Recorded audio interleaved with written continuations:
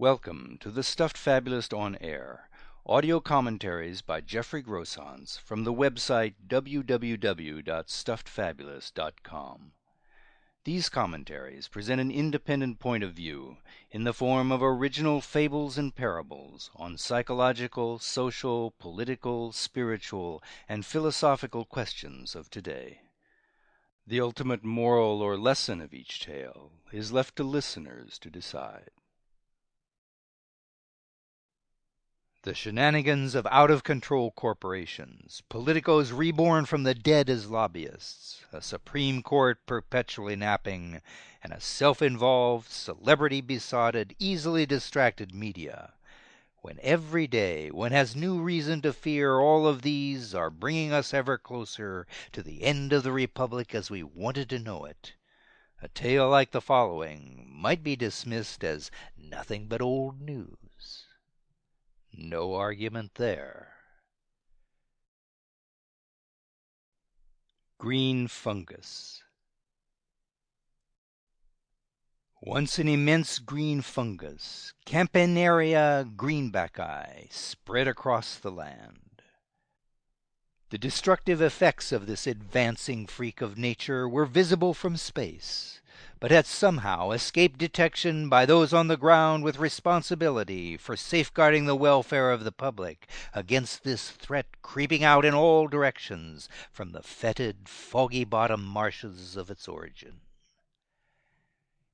In its relentless advance, the green fungus overpowered anything that might stand in its way by fastening upon it, roots and all, and sucking out every bit of life, and then infusing one vein and branch after another with its sticky green toxin before moving on. Yet even this clear evidence of the lethal strength and extent of the threat was apparently not considered much cause for worry until the dire consequences of such complacent inattention could no longer be ignored.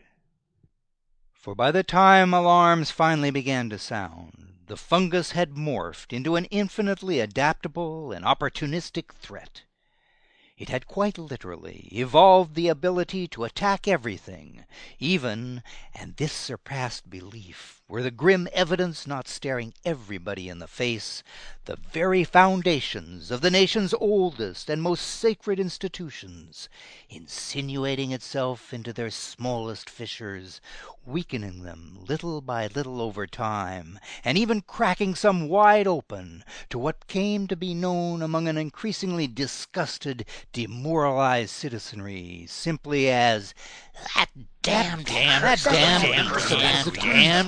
of the green stuff. No inch of the public domain was safe from assault. Historical heritage sites began to sag as the fungus ate away at their underpinnings. Emergency measures had to be taken to shore up one crumbling civic facade after another, in front of which broad-smiling, upbeat spokespersons were sent out with assurances that rumors of widespread collapse were premature. There was no need to panic, they all trippingly declared, since a nationwide campaign to raise donations from the private sector to help prop up everything at risk of collapse was already under discussion in highly respected circles. An appeal to free market know-how quickly had corporate sponsors lining up to take the lead with offers to go to any lengths necessary to get the job done.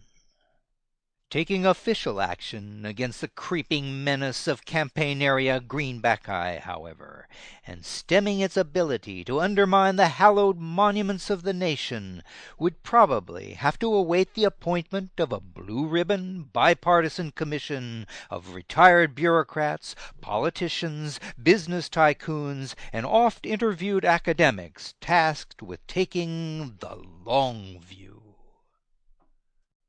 Until then, it was announced, contributions in any denomination could be placed directly into boxcar-sized bins conveniently set up at leading financial centers and outside government buildings everywhere.